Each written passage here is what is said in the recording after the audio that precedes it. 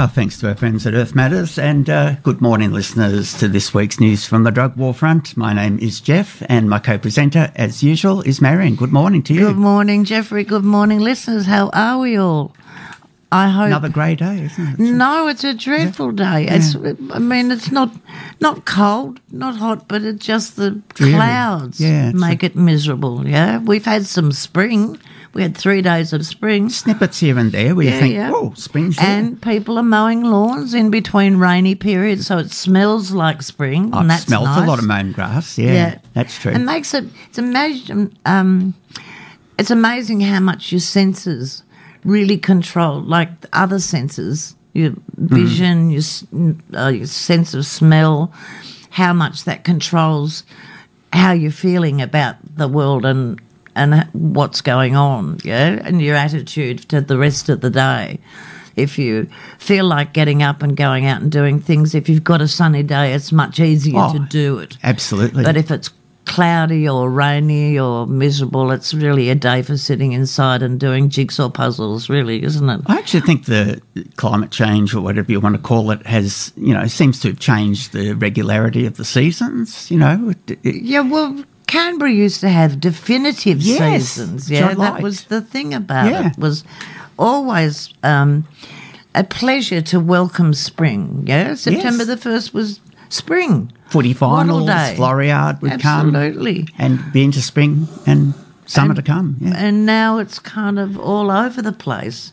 I don't feel like we've had a summer for 3 years, Jeffrey. No, yeah, I don't think we have.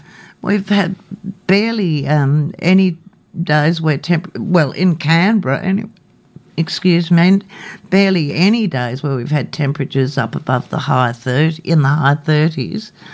Yeah, can't recall. And certainly not a stretch of that would tell us it was summer, stretch of weather that would say, well, okay, this is summer.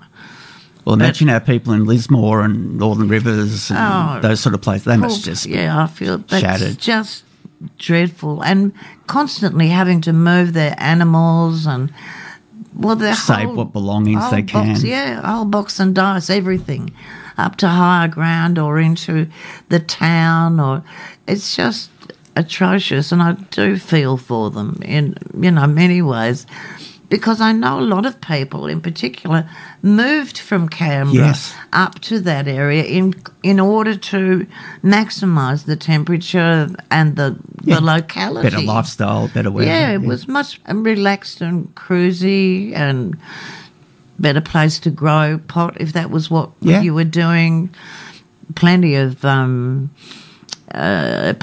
backwoods, if you like, or plenty of jungly type places, or subtropical rainforest. Yeah, so there were plenty of places to go, but then lots of mosquitoes to go along with it. And lots of people have moved from big cities as well, and up the price of property and rental. Huge amounts of property. I think the properties up around Byron Bay must be monumental. Absolutely. And inland from Byron Bay, up on the tablelands, on the mountains, up in Federal, I think, is one of the little towns up on the inland road from Lismore to Byron Bay. It's got a beautiful view. Yeah. But it would just be flooded at the moment. It's a shame. It's really sad. Expensive properties now. Oh, my word. I know there are a lot of musos that moved up there because somebody has got a studio up there where they've been recording. Be a good community for all artists. Yeah. Absolutely. No, it's sad times, and we need to really start thinking about mitigation and. Oh yes, it's just.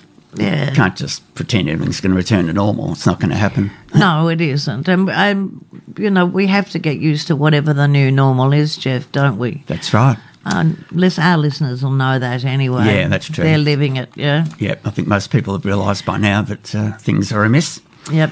All right, welcome listeners to today's edition of News from the Drug War Front, brought to you for over 15 years now on 2XX, so we've been going for a while. Brought to you by CARMA, the Canberra Alliance for Harm Minimisation and Advocacy, and The Connection, which is Canberra's peer-based drug and alcohol service for First Nations clients. Now, News from the Drug War Front promotes a broad array of services that CARMA provides as a peer-based harm reduction model service, and you can expand on that in a sec, Matt. We also report on stories that are relevant to illicit drug users from Australia and around the world, and hopefully promote interesting discussion between Marion and I about the need for education, about the need for some different approaches to dealing with the harms caused by problematic drug use in a world of prohibition. Indeed, a difficult thing enough, although things are changing. True. And I'll just give listeners a brief overview, because most people will know. CARMA and the Connection provide a wide range of services like advocacy, peer treatment support, opioid maintenance treatment or advocacy too, hepatitis C treatment, education, art therapy, support groups and rehab services, dealing with stigma and discrimination, which is something that we often talk about, but we've got some good news to report, particularly from the CanTEST this week, that will actually let people know that really it is, people are saying that they're feeling very welcomed when they go to get their drugs tested. Reports and have as been a great. result, I think it's nearly doubled in the number of people who brought their drugs in to be tested, and that's really good. We want to see that succeed, that pilot program. Yes, the more people that use the service, the better. Well, the information coming out of it has been so useful. It's really well worth going to, and well worth finding out what you are taking. Yep. Because we're constantly saying to people, you know, you can always use more, you can never use less. But if you have an idea of what's in whatever it is you have bought, Makes a huge better difference. idea, then you don't have to take it's not such a big risk. Swallowing, ingesting in whichever way is preferable to you. Well, it makes sense, Marion, doesn't it? You want information about any other product that you are going to spend money on. Why is this different? You know, well, because it's the black market. Yeah. Black market, it makes a huge difference to it. But the quality control that we can actually have some kind of control over ourselves simply by finding out what's in the drugs. What's in it, and it's makes a huge difference. Yeah. And I think we should be really pleased. A lot of the stories we've got this week actually do relate to the change internationally from the war on drugs attitude and the propaganda that goes along with that into a different kind of world, which is a far more tolerant world when it comes to drugs, not necessarily when it comes to interactions between humans. I mean, you can't ignore the war between Ukraine and Putin. I've got to say, it's not between Russia and the Ukraine. No, it's between Putin. The Ukraine and Putin, as far as as the news says anyway. Yeah. Anyway, to continue, so CARMA and the Connection are harm reduction services. They're co-located at Belcon and Churches Centre at Shop 17, Level 154 Benjamin Way. The drop-in hours are 10 to 4 p.m.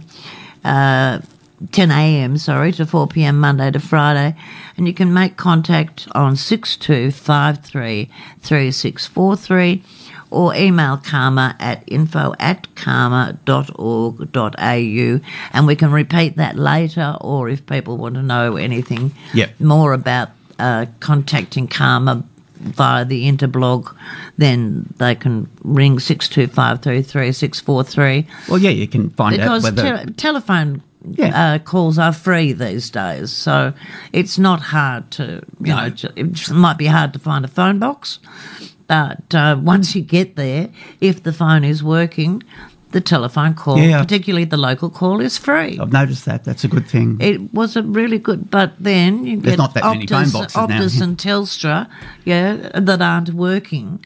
And then we had that data they've been breach. hacked, and then which is a real problem.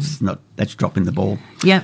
All right, news from the drug war front. As I said before, reports on news stories that are relevant to illicit drug users. Many of the articles featured in this program come from other sources, including the mainstream media. The contents of this broadcast/podcast do not necessarily reflect the views and policies of CARMA and the Connection. CARMA does not condone, but nor does it condemn drug use, and we do not promote illegal activity. However, we do recognise that drug use happens and will continue to happen regardless of laws and United Nations conventions. As such, CARMA focuses on harm reduction messages, drug treatment support services, advocacy and community development. We seek to reduce the harms caused by drug use and its criminalisation through the provision of programs that foster community development and the delivery of person-centred holistic healthcare. And essentially, CARMA advocates for equity of health service delivery for all people, which is not unreasonable expectation, I would have thought, Marion. But it's been a long haul to extend the range of services that CARMA can provide. And it sounds like with every day it becomes more and more normalised, to treat drug users as people, human beings who have rights and responsibilities like the rest of the citizenry. And should be treated as such, and should be treated with the respect that they deserve. Now, that means that you have, as a drug user, you have an obligation to behave in the way that you wish to be treated. So, you get what you give. Yeah. What goes around comes around. All of those old-fashioned, sayings ring true. If you don't behave like a human being, if you don't treat others like human beings who are due respect, you will be treated back. Yeah. That's right. You'll be treated exactly the same way. Yeah. So that's a good point. We just urge people to just behave like a human being. Well, yes, I was going to mention something totally apropos of being treated like that. The increase. The research they've done recently, there's been a 22% increase in sexual assaults. What? On young women, which is really, speaking of respect, it's not a good look. Yeah. The one thing I did want to mention before we went further, the opioid overdose recognition response with naloxone workshops have a permanent day when they will be held, which is the first Tuesday of every month at the Early Morning Centre at 69 Northbourne Avenue. To book a place or make inquiries, call Dave or Damo on the CARMA number, that's 6253 3643. And I just urge people to do that course. Yes. You get paid for doing it, and you walk away with the capacity to bring people back from an overdose, or, I might add, if something else is going on and opioids are involved, or the person that you are concerned about has used opioids as well, it will reverse the effects of the opioid, which will expose what's really happening. And some people, some people get other kinds of unwellness, if you like, or illness, but it's covered up by the use of opioids, or the fact that they've used opioids is impacts how to treat whatever else is going on. It clouds the diagnosis. Yeah. So if you reverse the opioid impact, or reverse the existence, if you like, or the attachment of the opioids to the receptors, then the diagnosis of what's really happening can be assessed. And that's really important, because drug users, like everybody else, cannot just be dismissed, like their illnesses cannot just be dismissed as a result of their drugs. Well, but if you get rid of the effect of an opioid, for instance, then whatever else is happening will be exposed. Yeah. And they can be treated as for whatever ails them, not just dismissed as drug users. Yeah. Therefore, the naloxone program is one of the proudest achievements of CARMA, and it's saved dozens, if not hundreds, who knows how many lives. We don't hear about how many people it saves, do we? We just know that it does. Yeah, I know personally several people who have been brought back from the edge. So, but you don't hear about the successes. You do hear about the failures. Yeah. And it's not of the naloxone program. It's failure to breathe, failure to or people respond, using alone, failure to operate, or not. Yes, not being able to have access to that Nixoid or that puffer. Yeah, nasal spray. Yeah. Yep.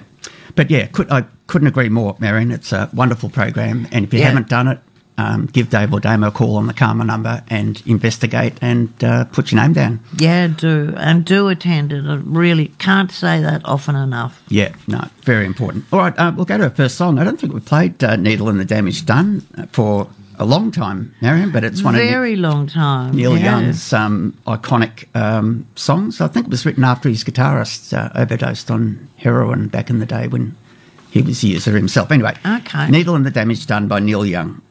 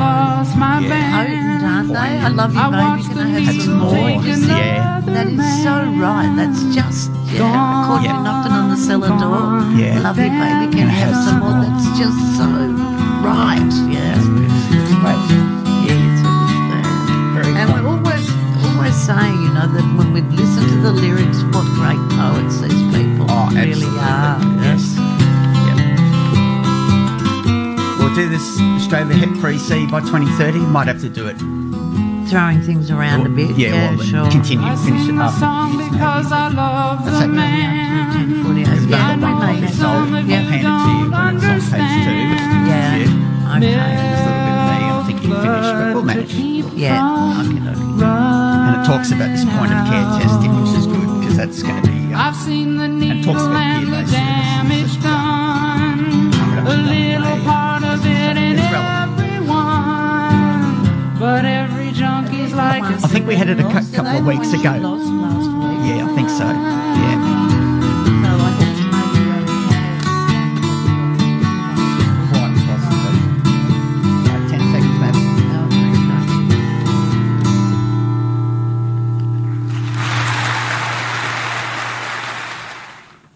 Yeah, I think we'd applaud that too, wouldn't we, Jeffrey? Very poignant song, isn't it? Very much. It's just the first two lines just grab you, you know. I caught you knocking on the cellar door. I love you, baby. Can I have some more? Yeah. It's just, you think, that used to be so right. Yeah. And we're always thinking in the breaks or when the songs are playing, you have to acknowledge the competency or the lyricism of the words, the poetry, if you like, that's invested in this. Just and how it remains meaningful for years and years and years.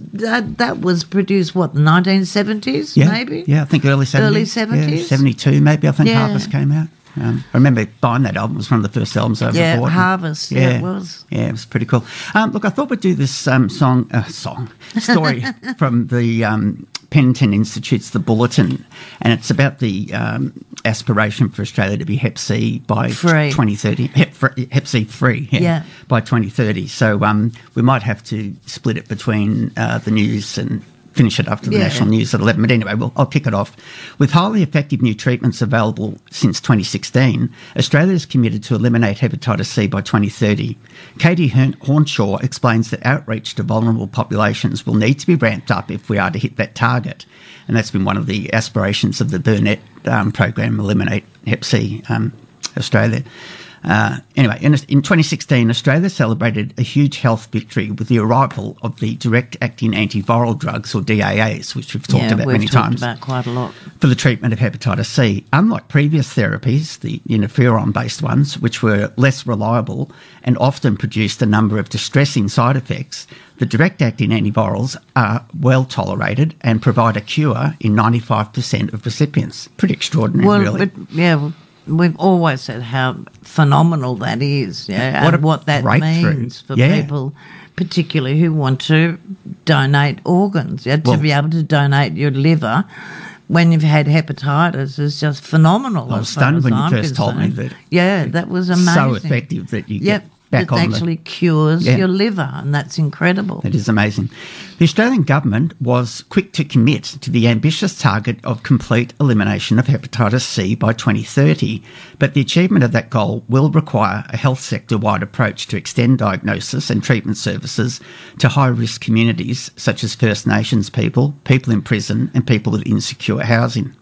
Aside from the logistical challenges of reaching people in vulnerable communities, the stigma associated with the diagnosis can render at-risk people reluctant to engage with treatment. I've found that too. People often don't want to talk about their hep C or, I'll deal with that later or, And that's the trouble. You keep saying that later, and then you get cirrhosis. And you end up feeling like a nag, feeling like if I say that one more time, I'm going to shoot myself. Good point. Quote, it's always at the back of your mind, said Sarah, 34, from Melbourne, who's lived experience of injecting drug use. But when you think about facing judgmental healthcare workers, having to hide it from your employers or your family thinking less of you, sometimes, it's simply just easier not to know. Hepatitis C is primarily spread through the sharing of injecting equipment, tattoo needles and razors. In Australia, they say approximately 232,000 people are still living with hep C, many of whom inject drugs. Professor Jason Greebley, who heads the research team for the National Hepatitis C point-of-care testing program at the Kirby Institute in New South Wales, believes Australia is capable of bringing this number to zero by 2030. In 2016 alone, 30,000 people were treated with direct-acting antivirals. Jason believes the potential solution to the issue of reaching high-risk people lies in the new point-of-care testing program, which is essentially... That's really important. Well, instead of having to try and find an actual vein, you can just do a finger prick blood test. Look, and that's really important when you think about the number of people who've been using by-injection for years. That finding a vein is an absolute issue. Yeah, so it's a huge breakthrough. Yeah. So it's designed to allow for a one-stop shop treatment and testing, which significantly reduces the travel and time burden involved in getting diagnosed and initiated into treatment. So it is actually a significant breakthrough. Indeed. I couldn't believe how easy it was, says Mark, not his real name, who is 50 and was shocked to discover he had hepatitis C after his GP encouraged him to take a test last year. Although Mark had injected drugs for many years, he hadn't noticed any symptoms and had assumed that he was in the clear. He's quoted as saying, "I'm actually glad I didn't find out till recently because it meant I was instantly treated with the new medications. I went from freaking out that I had what I thought was a life-threatening illness to finding out I was about to be cured of it, all in the same GP visit. But there are still major obstacles that must be negotiated if Australia is to meet its target. The rate of treatment uptake has been steadily dropping, with only 6,500 people inducted onto the antiviral medications in 2021. Jason explains, quote, the decline is happening because the population that remain to be treated are those with multiple categories of vulnerability, and they are harder to reach. This is reflected in the data from the annual Needle and Syringe Program National Report, which shows that the proportion of people of Aboriginal and Torres Strait Islander descent who have hepatitis C has increased from 18% of total Australian cases in 2017 to 25% in 2021. That's a big increase. Big increase. Over the same period, the percentage reporting incarceration in the 12 months prior to the survey increased from 11% of all respondents to 13%. Peter Garver, peer health clinic and outreach worker at Peer-Based Harm Reduction WA, Western Australia, stresses the importance of adapting to the needs of vulnerable communities. Quote, in Western Australia, geographic distances and travel times to centralised services are a significant barrier. At PBHRWA, which is Peer Health Clinic Harm Reduction, Western Australia, We employ peer case management workers and peer educators to engage effectively with the most vulnerable populations. And that's such a breakthrough, isn't it? To be talking to a peer. It is. And that's, in quotes, that's a peer is a person with lived experience, in case, for those who don't know. So she goes on to say, our fixed site clinics are co-located with our needle and syringe exchanges and can provide testing and treatment in-house without the need to refer people to other agencies. To reach people who are not currently accessing treatment, testing and treatment, we need to go where they are, not expect them to make an appointment to come and see us, which makes perfect sense. And I think Canberra in particular has been very mindful of that. Point of care testing, quote, is really an exciting development, says Jason, because it provides an opportunity for people to receive on-the-spot diagnosis and treatment when they attend needle and syringe access points. Opioid substitution therapy, such as methadone treatment, or at their alcohol and drug counselling service. This means patients can be offered both test and treatment when they make contact with their usual services. Margaret Randall of Hepatitis South Australia seconds the need to increase diagnostic and treatment uptake in vulnerable communities, which include people experiencing homelessness and people who continue to inject drugs. Quote, but it's not as simple as increasing access points, she cautions.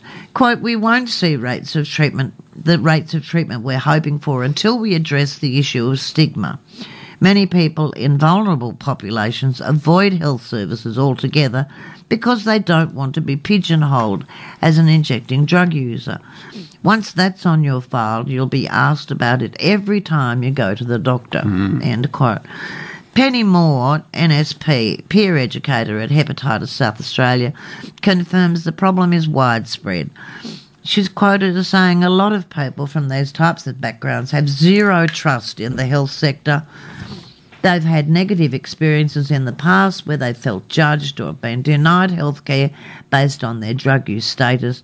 And when you combine that with the lack of urgency, because most people with Hep C don't feel sick and are busy just trying to get by, the chances of them turning up for diagnosis are very low. Yeah. No, that's a really big change, isn't it? Well, it's a huge change in attitude, and by the sound of it, that article, it's becoming Australia-wide. Yep. We've been very aware of it on the radio show because we've been talking about it forever. Reach, Teach, Treat program and had great success with that program. It's Absolutely.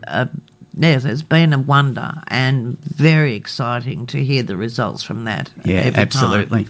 All right, we've got the 11 o'clock news coming up, listeners, so we shall be back after that. All right, it's coming up on 4 minutes after 11, and welcome back to this week's News from the Drug War Front with Geoff and Marion from Studio 1 at 2XXFM 98.3. Your public radio. People-powered radio. That's right. Indeed. Just going to mention a couple of things. It's Poverty Week, 16th or 22nd of October. Yeah, Anti-Poverty Week. And Anti-Poverty Week. We've got enough poverty, so we'll go for anti-poverty. And it's interesting because I think 50 years ago, you mentioned off air, Jeffrey, 50 years ago, is it 50 years since we had Bob Hawke in Parliament? Maybe 40. He said there'd be no child living in poverty by 1990. I can't help but applaud the intention, but the road to hell is paved, as we know, with good intentions. And to make a statement like that showed certainly a spirit of wishing for it to be true, but not necessarily. It didn't go along with any strategies for how they were going to manage that. And I think now the whole idea of just having one anti-poverty week is great, that we be aware of the issue of poverty, but it's a lot more it's a lot more than 1 week of, and it's not a celebratory issue. No. It's demoralising, it's depressing, it's not good, it's sad, and it's not something that can be solved by an anti-poverty week. No. We need strategies, and we need a community that wants poverty gone, because we shouldn't in Australia be suffering from poverty or the extent of poverty that we have. No. In fact, worldwide, it seems to me that we have the capacity and we have the resources worldwide to be able to get rid of poverty, even if it's individual by individual. And that's been shown to be true. If you get resources or strategies to individuals, then you can actually develop a community of people who are no longer living in poverty, simply by providing one woman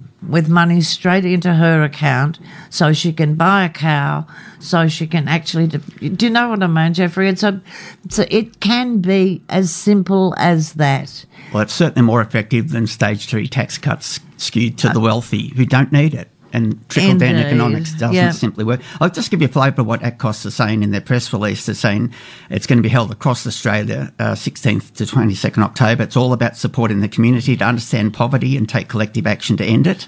And they're calling on Australian parliamentarians to commit to halving child poverty by 2030. And that would bring us in line with the international human rights commitments and sustainable development goals. It says, with 1 in 6 Australian children growing up in poverty, we urgently need appropriate measures in place to ensure that all families can afford secure housing and cover the cost of essentials. And I'd say that's a critical component of poverty. Indeed. Is the fact that property is so much an investment vehicle for people, to make money. That they have a house to live in and a house that they make available for B&B or for, just capital appreciation. I just find that unbearable when you think about it, that there are people who are completely homeless and there are houses there that are at enormous rates, at leasing rates that are huge, simply because they're available for holiday tenure. Yep. And but the majority of the time they're vacant, and that's disgrace. Just not right. Well, that sort of segues quite nicely into this story from Canada. It's actually an editorial from the Star newspaper, Tackling the Opioid Crisis, October the 8th, is by the editorial board.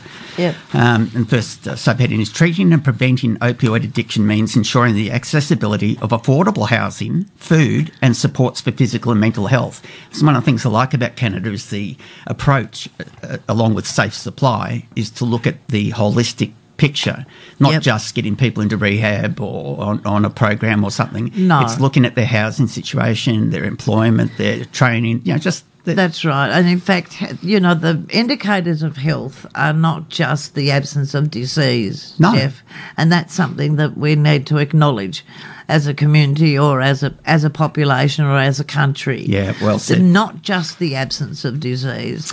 Okay, the Star editorial board says pandemics are remembered not just for the problems they create, but for the ones that they reveal. The COVID-19 pandemic highlighted systemic failures in long-term care, for example, and now it's revealing our total mishandling of problematic drug use. The Public Health Agency of Canada reports that during the first 2 years of the pandemic, opioid-related deaths increased 91% compared to the 2 years before. That's just staggering. That is, yeah. By way of explanation, the Public Health Agency states, quote, a number of factors may have contributed to a worsening of the overdose crisis over the course of the pandemic, including the increasingly toxic drug supply, increased feelings of isolation, stress and anxiety, and changes in the availability and accessibility of services for people who use drugs, end quote. These factors have exacerbated the crisis, but they all existed long before the pandemic. It's just that we failed to see, or at least closed our eyes to them. Now that the pandemic has revealed them to us, it's time to act. To begin with, fentanyl began making its way into the illicit drug supply about a decade ago, and now, in 2022, it is involved in around 85% of opioid toxicity deaths. It's cut a swathe through the opiate-using community in North America. It's frightening. And of all such deaths, 81% involved exclusively non-pharmaceutical or black market opioids. These two statistics point us to two solutions. First, we need to regulate rather than criminalise all psychoactive drugs. And second, we ought to provide a safe supply of drugs to users here. And that's what I like about the whole concept of safe supply. Yep. Marion, people know what they're getting. They know it's not cut with dangerous, additives or cutting agents. Yep. And, of course, that leads us to talk about things like CanTEST and making sure that we access that. But Yes. anyway, continue with this article, Well, it's been Geoff. a crucial A big part of it, Yeah. It says, those two solutions were retrospectively the core and urgent priorities identified by an expert task force last year. But so far, Ottawa, that's the federal parliament, has done relatively little towards making them a reality. The feds did approve British Columbia's application for an exemption from the Controlled Drugs and Substances Act, and personal possession of small amounts of drugs will become legal in the province next year. There's no word yet, however, on whether Ottawa will approve Toronto's or Edmonton's applications for similar exemptions. I think the federal government's been slow, very reluctant to really push the boundaries, which I guess is... I think it probably relies very heavily on whether the Prime Minister is prepared to announce it, because if it's a federal matter in Canada, it's really falls under the purview of who is going to make the announcement and who's going to deal carry with the responsibility. backlash. Yeah, that's a really good point. The Liberals voted against, that's the Conservatives, against the decriminalisation bill, and illicit drugs will therefore remain illegal in most of Canada for the foreseeable future. As for safe supply, Ottawa has created and funded a number of pilot projects, but their strict protocols and limited enrolment result in many people still relying on the illicit drug trade. And Ottawa's efforts here hardly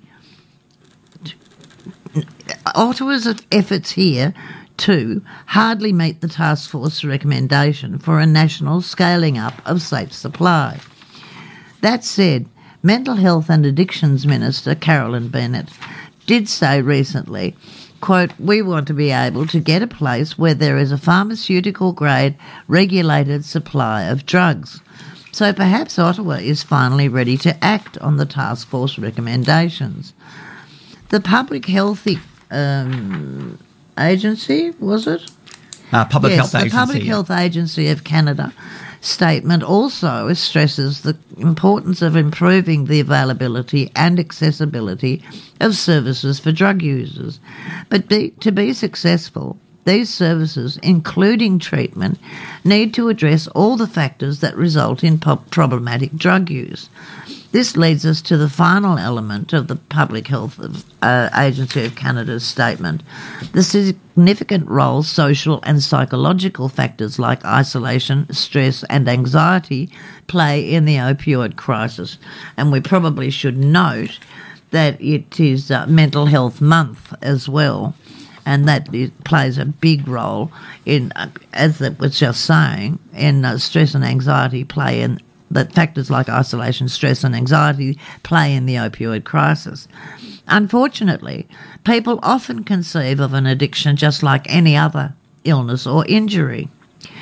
If that were true, then users could just attend rehab for a week or a month or a year and they'd be healed. But this isn't about treating a broken hip, it's about treating a broken spirit. As a 2018 Statistics Canada study detailed, problematic opioid use is higher among those whose lives are stressful and those who suffer from poor mental or physical health, especially if their mental health needs are unmet. And the accessibility of mental health care has been uneven at best. In addition to these psychological factors, social factors play a major role. Statistics Canada found higher rates of opioid use among people who are attached and who are unattached, and those whose sense of community belonging is low. One's economic status within the community is also critical.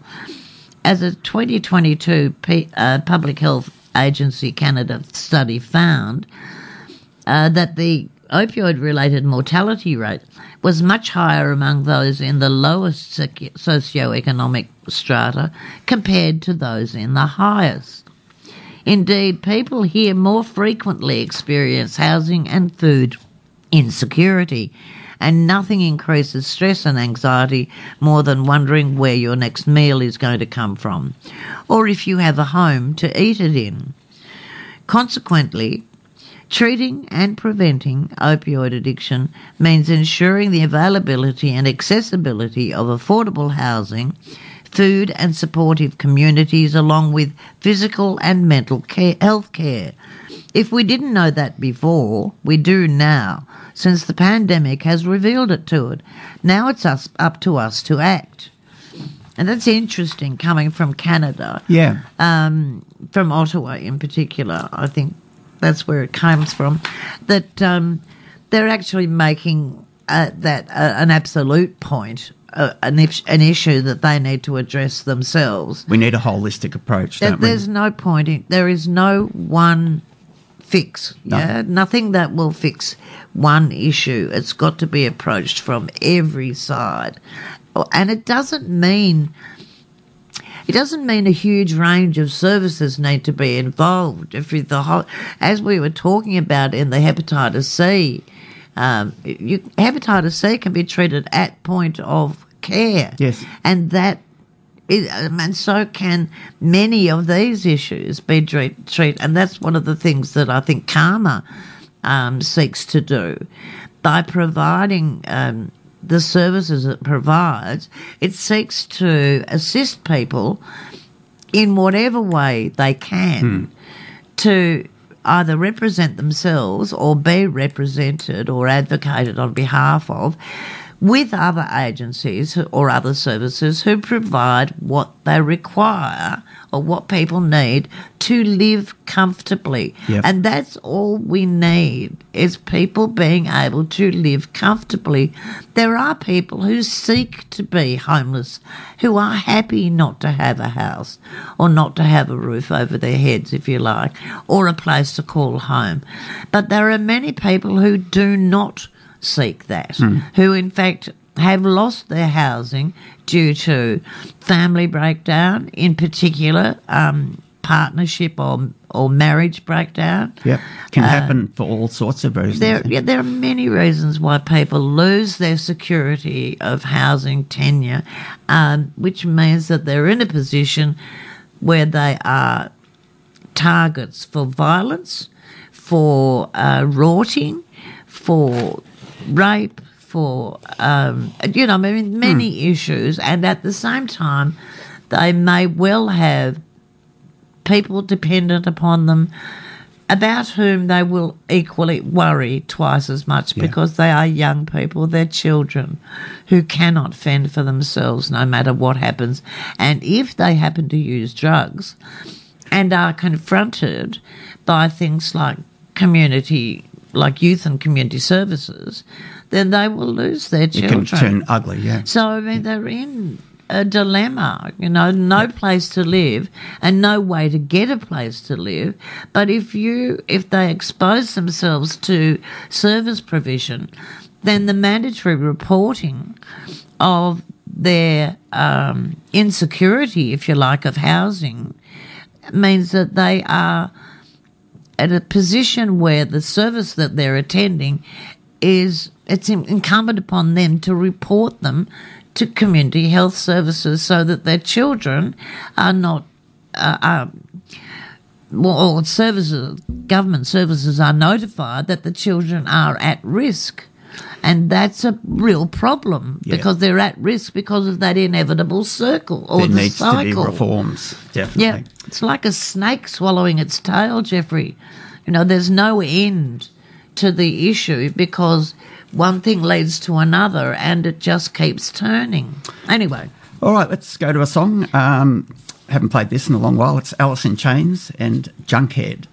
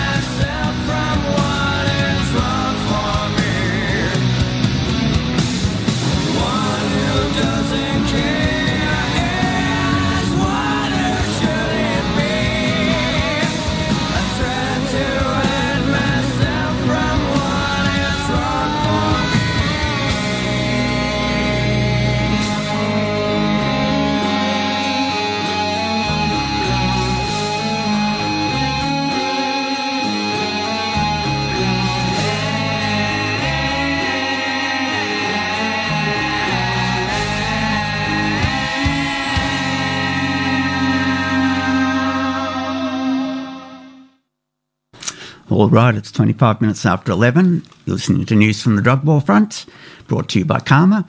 And that was Alice in Chains and Junkhead. And we're heading off to probably the most important announcement coming out of the US in a long time. This piece is entitled The Most Important Part of Joe Biden's Surprise Marijuana Announcement by Mary Jane Gibson, October the 8th, Vox.com. The scope of federal pardons is relatively limited, but descheduling the drug could be another story. I've already had feedback from people saying, make sure you point out Joe Biden wasn't always, progressive on this issue. And that's true. He was one of the architects of the infamous 3 strikes in your in crime bill. And, he's got a checkered history. In a surprise month just a move before the midterm elections, President Joe Biden announced Thursday that he's taken considerable steps to overhaul America's federal marijuana laws, including pardoning everyone convicted of simple marijuana possession at the federal level.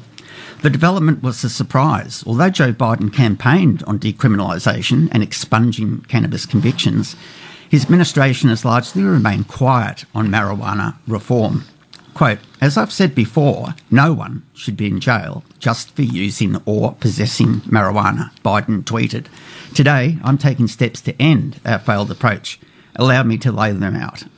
Biden's first step was to pardon all prior federal offences of simple marijuana possession. His reasoning was a nod to the many justice and equity discussions happening around cannabis arrests nationally. Quote, "Sending people to jail for simply possessing marijuana has upended too many lives for conduct that is legal in many states.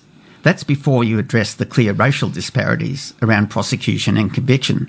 Today, we begin to right these wrongs," Biden tweeted.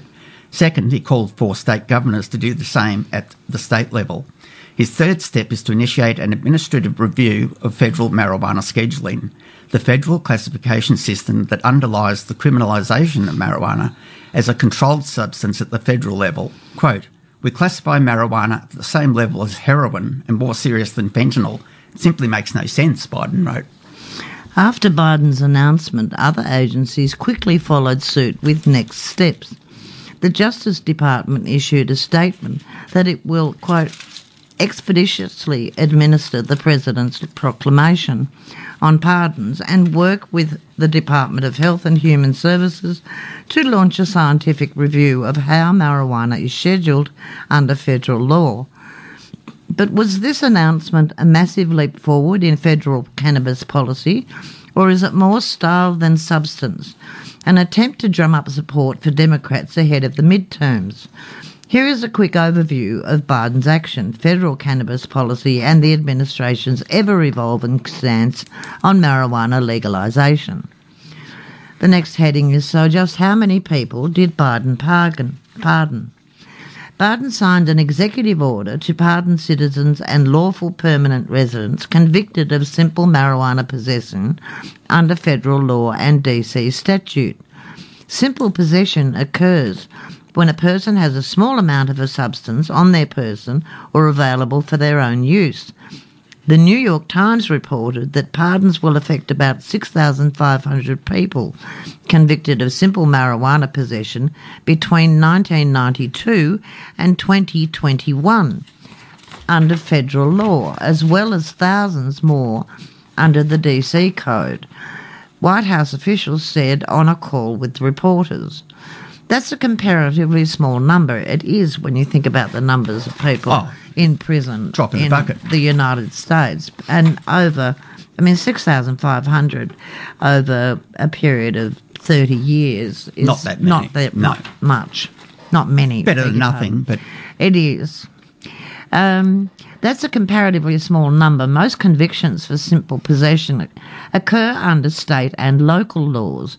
According to the ACLU, there were 8.2 million marijuana arrests between 2001 and 2010, 88% of them for simply having marijuana. The federal government often charges marijuana cases as conspiracies, meaning there was an agreement between two or more people to violate a federal drug law rather than simple possession. The New York Times reported that, according to US Sentencing Commission, only 92 people were sentenced on federal marijuana possession charges in 2017 out of nearly 20,000 drug convictions. Biden's presidential authority is limited to issuing pardons for federal convictions. He can't overturn a record for a marijuana offence at the state or local level. However, Bold PAC founder Justin Streckel, a long-time cannabis lobbyist in Washington, D.C., and the former political director for the National Organisation for the Marijuana Laws, that's NORML, says it's a step in the right direction, no matter how small. Quote, "Could Biden have gone further?" he told Vox. "Yes, but now citizens around the country can leverage that example to build pressure on state and local officials to follow in his footsteps, as some governors already have. It's like you were saying before, Marion, every Every little incremental step yeah. is... Baby steps Yeah. all the time, baby Yeah. steps. And you can As long build- as we're going forwards, that's what matters. Indeed. Yeah? Yeah. Providing an example and publicly too makes a big thing. It's actually what we hear, not necessarily what we see happening, but what we hear that makes a big difference to how much change is occurring. Well, especially in the US, if the president speaks... Indeed. And this tweeting, which Trump used to Trump like, yeah. made popular, is a good way of getting To a lot of people. the message out to a lot of people who would not read the mainstream media. Biden urged governors. Biden urged governors to do as he did and review marijuana possession convictions at a state and local level as well. Some governors were far ahead of him. California's Gavin Newsom and Colorado's Jared Polis have already issued pardons for low-level cannabis convictions in their states. And Illinois Governor J.B. Pritzker expunged nearly 500,000 marijuana arrest records and pardoned thousands more at the end of 2020. And that in itself, Jeffrey, I think speaks to how much, I guess, Biden's actually catching up with what's really happening on the ground. And I think probably encouraging other people, other governors, to do much the same thing. When Better we're late talking than never, about I guess, but- 6,200 at a federal level, but we're talking about 500,000 marijuana arrests in Illinois. Yeah. That's a much larger figure, but it actually gives... It gives Momentum action, and- some momentum to follow. Anyway, the article goes on. Wasn't there a bill to legalise cannabis? Does this mean weed is legal now? Hold on to your lighters. You won't necessarily be able to spark up in the streets just yet, though cannabis is legal in some form in 37 states. Meanwhile, federal marijuana legalisation has essentially been stopped in its tracks, in part because of complexities of adopting banking, regulation and criminal justice reform to accompany legal weed, even though public opinion, even among Republican voters, and state policies are on board with legalisation. However, under the Federal Controlled Substances Act, marijuana is classified as a Schedule I illegal drug with no medical uses, on par with heroin and LSD. Absolutely crazy. And that is crazy because we certainly know that in all three cases, marijuana, heroin and LSD, there have been medical uses or at least psychological reasons for it being made available. Indeed. And been shown to be so. Yes. Okay, and above fentanyl, which is Schedule 2, so the Schedule 1 of marijuana is higher than fentanyl, which is Schedule 2. It's almost hard to believe. Rescheduling marijuana for research. Sorry, Geoff, what? It's almost hard to believe, isn't it? Fentanyl is. could be seen as, It's seen as less harmful than marijuana. Yeah, that's crazy when marijuana has killed, none. Yeah. Basically, and we're talking about 20,000 a year at least. Wreaking havoc. Of fentanyl deaths.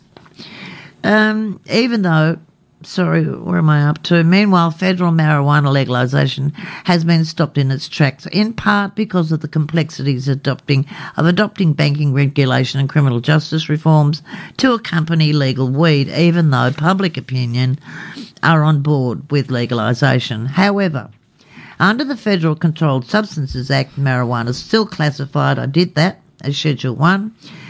Rescheduling marijuana for research was an oft-repeated promise of Biden's presidential campaign. Biden's call for a review of marijuana's scheduling could dramatically reshape federal policy and ultimately clear the way for legalisation, but only if it is removed from the law entirely, not just rescheduled as a Schedule 2 drug.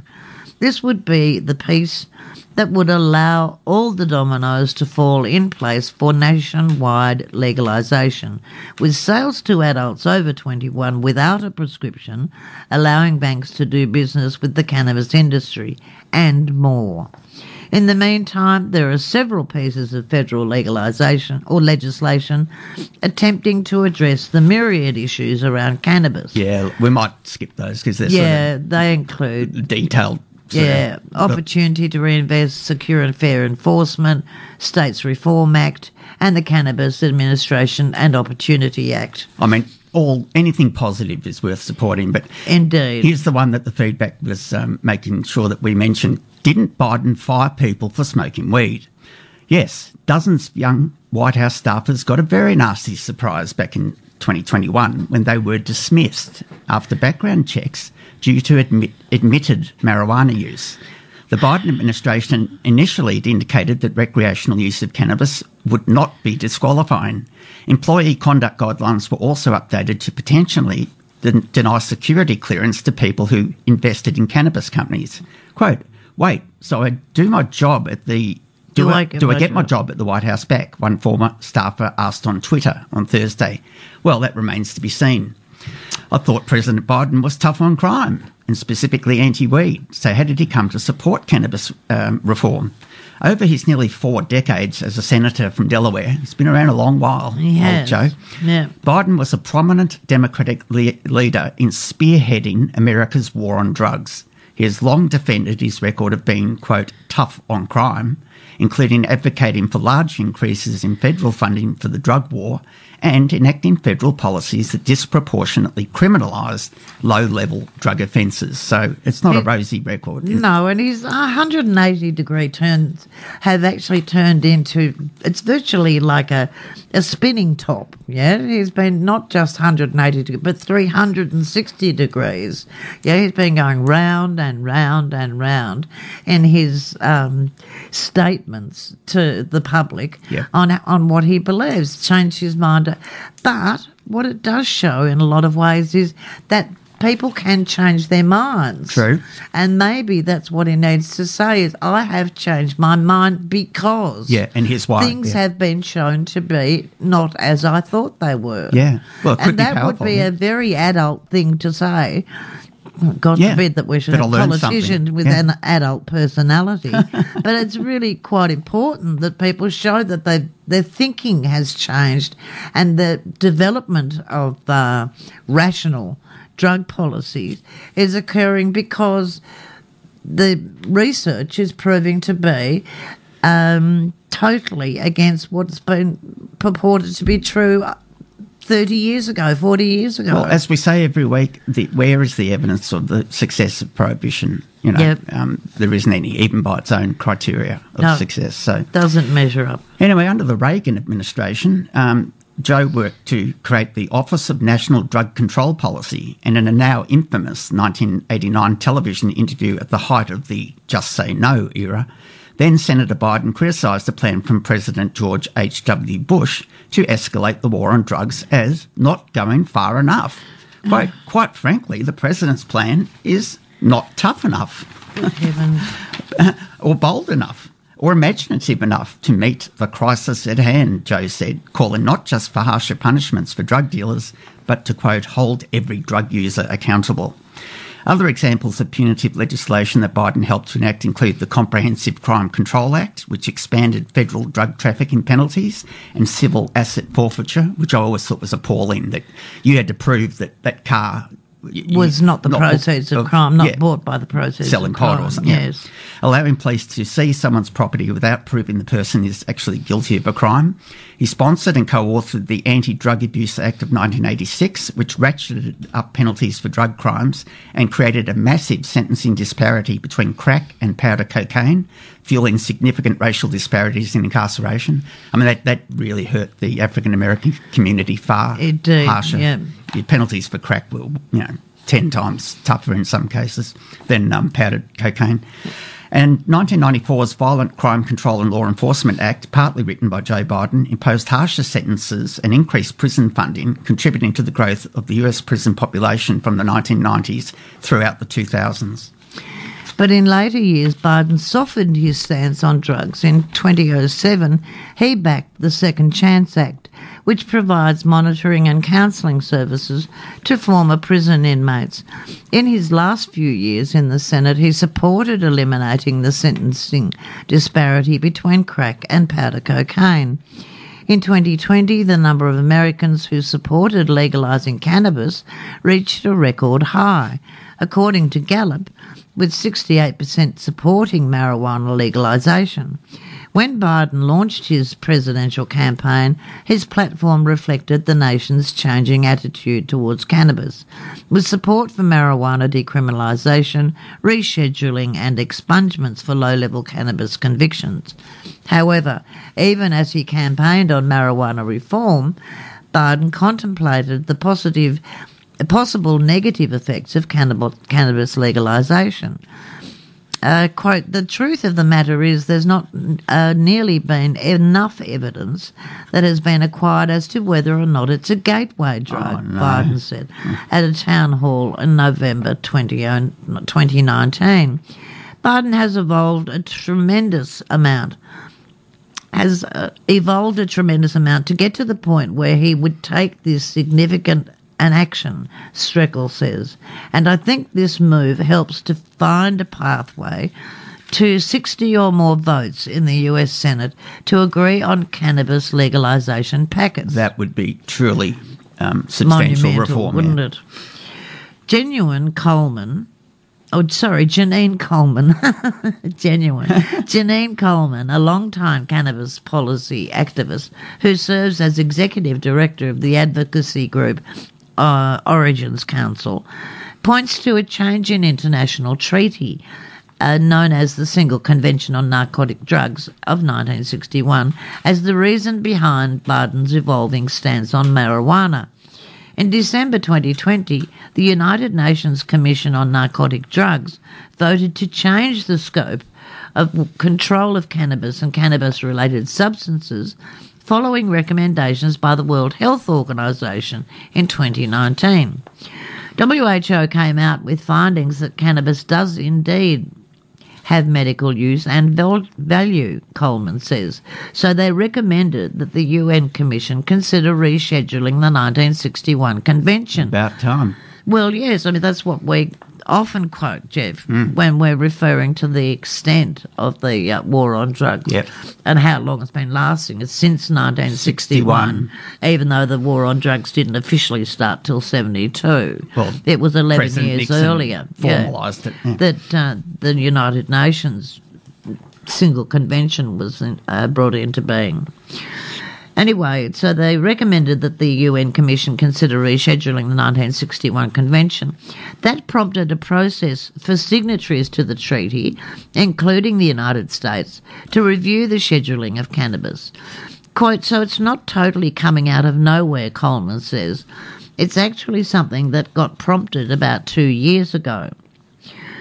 So is this a ploy to get voter support for the midterm elections, or is it a real shift in policy direction?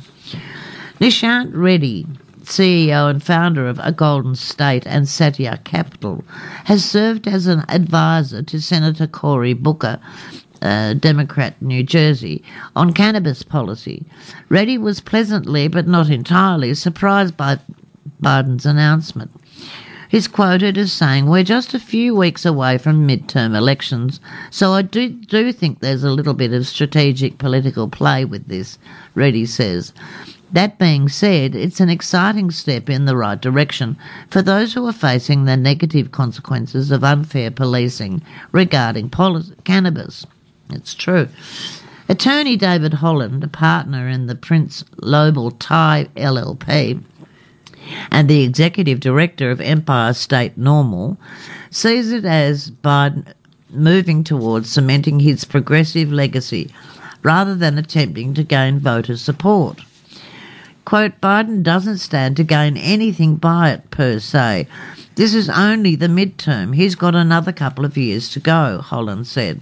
I think he's trying to align himself with progressive politics to undo at least some of the harms of the drug war and to set up a platform for 2 years from now This shows him to be a leader in causes relating to equity, justice, economic development, and so on. News of the pardons is dominating media coverage, but Holland says the most meaningful part of Biden's announcement is the review and possible change in the federal status of cannabis as a controlled substance. Quote, he's setting the stage for future action. That's from Holland. There is definitely a paradigm shift coming over the next 2 years and going into the 2024 election. Yeah, look, I think that's a lengthy but comprehensive overview of Biden's legacy and change over 4 decades in his attitude. Long, better late than never.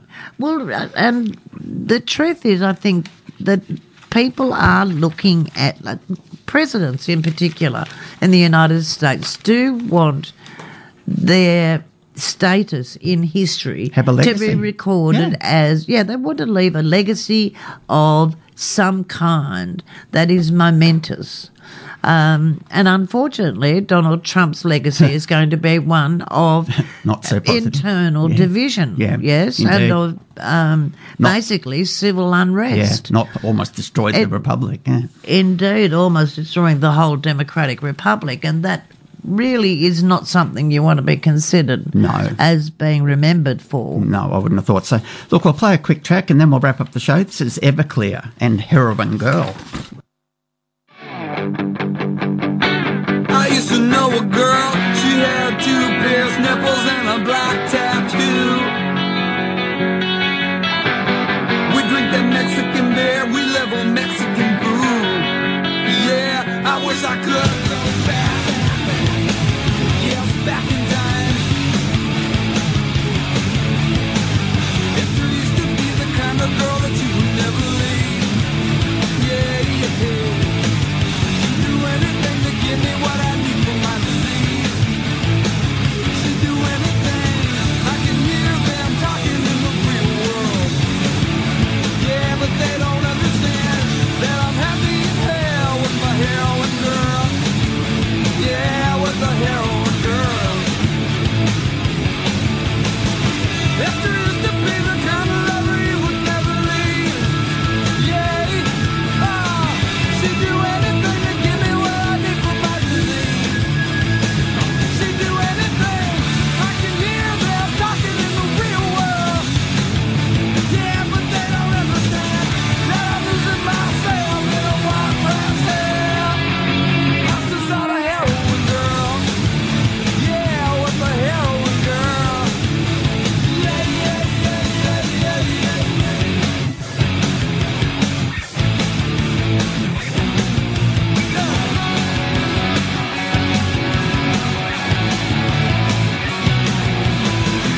I'm out in the field about a mile from home.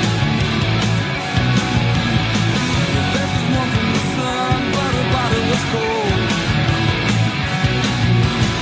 I heard a policeman say, just another overdose. Just another overdose.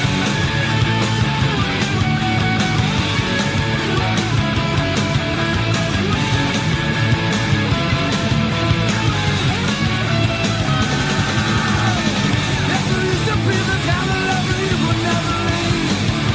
Yeah, she'd do anything to give me what I need for my disease. She would do anything.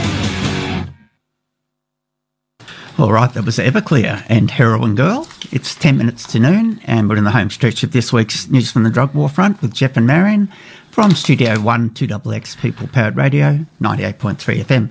I thought we'd finish up with this piece about the Royal Navy seizing $17 million worth of drugs in the Arabian Sea. The British Royal Navy. British Royal Navy. This is from wireonnews.com, October the 10th. The British Royal Navy and its warship HMS Montrose recently confiscated illicit drugs worth more than $17 million from a boat in the Arabian Sea. The warship and its crew managed to seize hundreds of kilograms of crystal methamphetamine from a small local ship after a gruelling 6-hour-long operation. Initially, the crew members aboard the frigate sent a helicopter to track the suspected boat. After the boat's movement raised further suspicion, the Royal Marines from 42 Commando took charge and dropped sail in the choppy waters.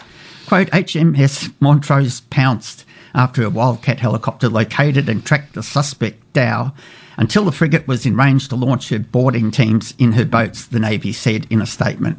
So the Navy's attacking a small little boat. Yeah, most peculiar. I wonder if it's a justification for their presence in the area, Geoff. I was just trying to visualise where the Arabian Sea is. Is that on the Indian Ocean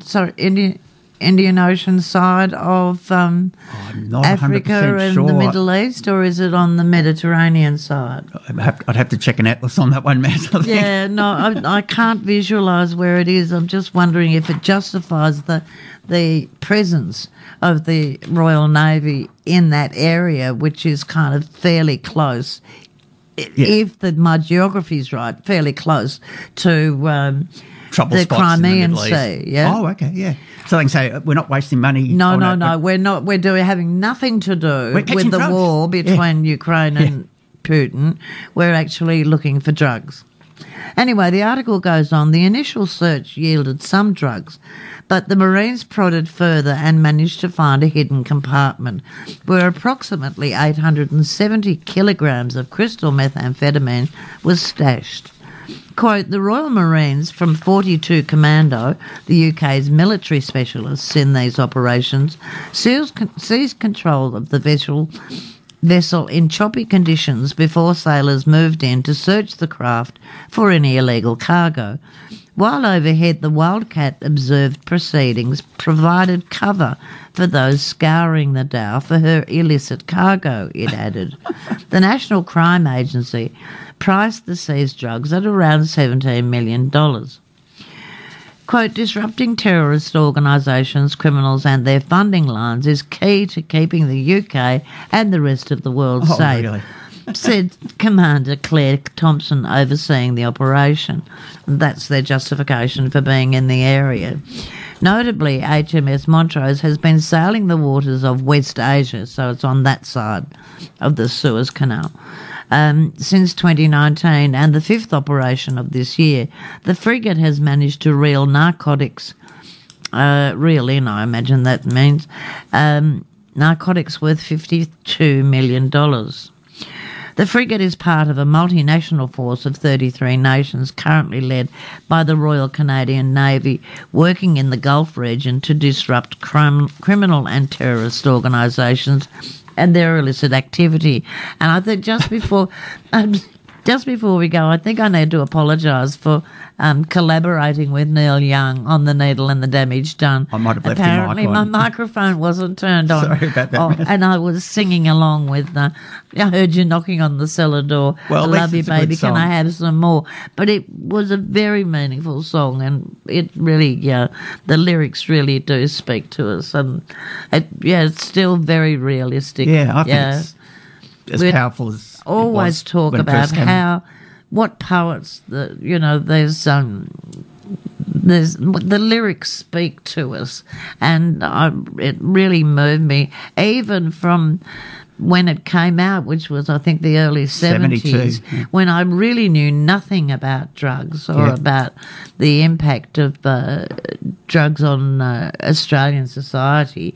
I'd heard a little about the importation of marijuana, But it or was the small. availability It of was small marijuana, scale, but but very small scale, and knew nothing much.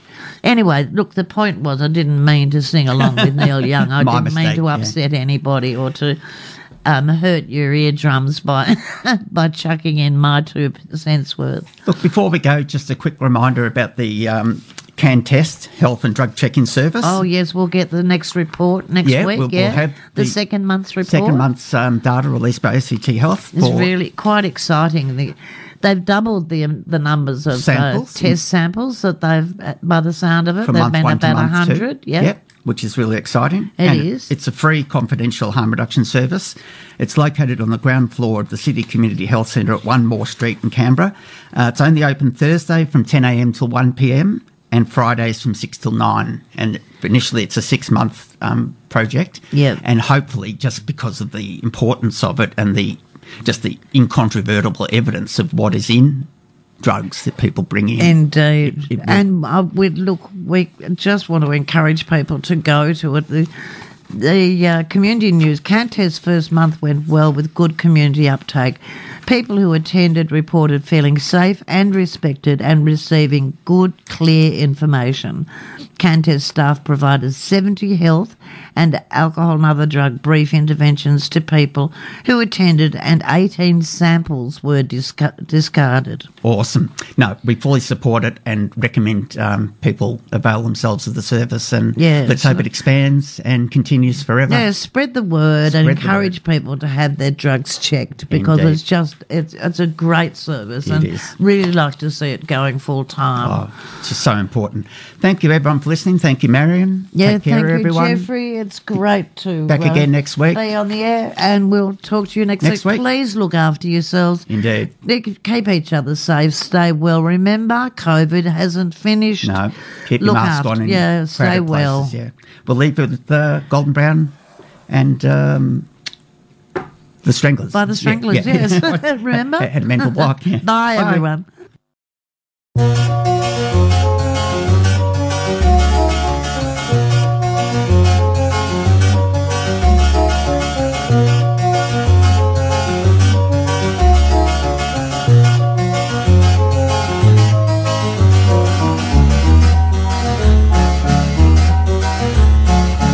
Golden brown, texture like sun, lays me down. With my mind she runs throughout the night. No need to fight, never a frown with golden brown. Every time, just like the last, on her ship, tied to the mast, to distant lands, takes both my hands, never a frown with golden brown.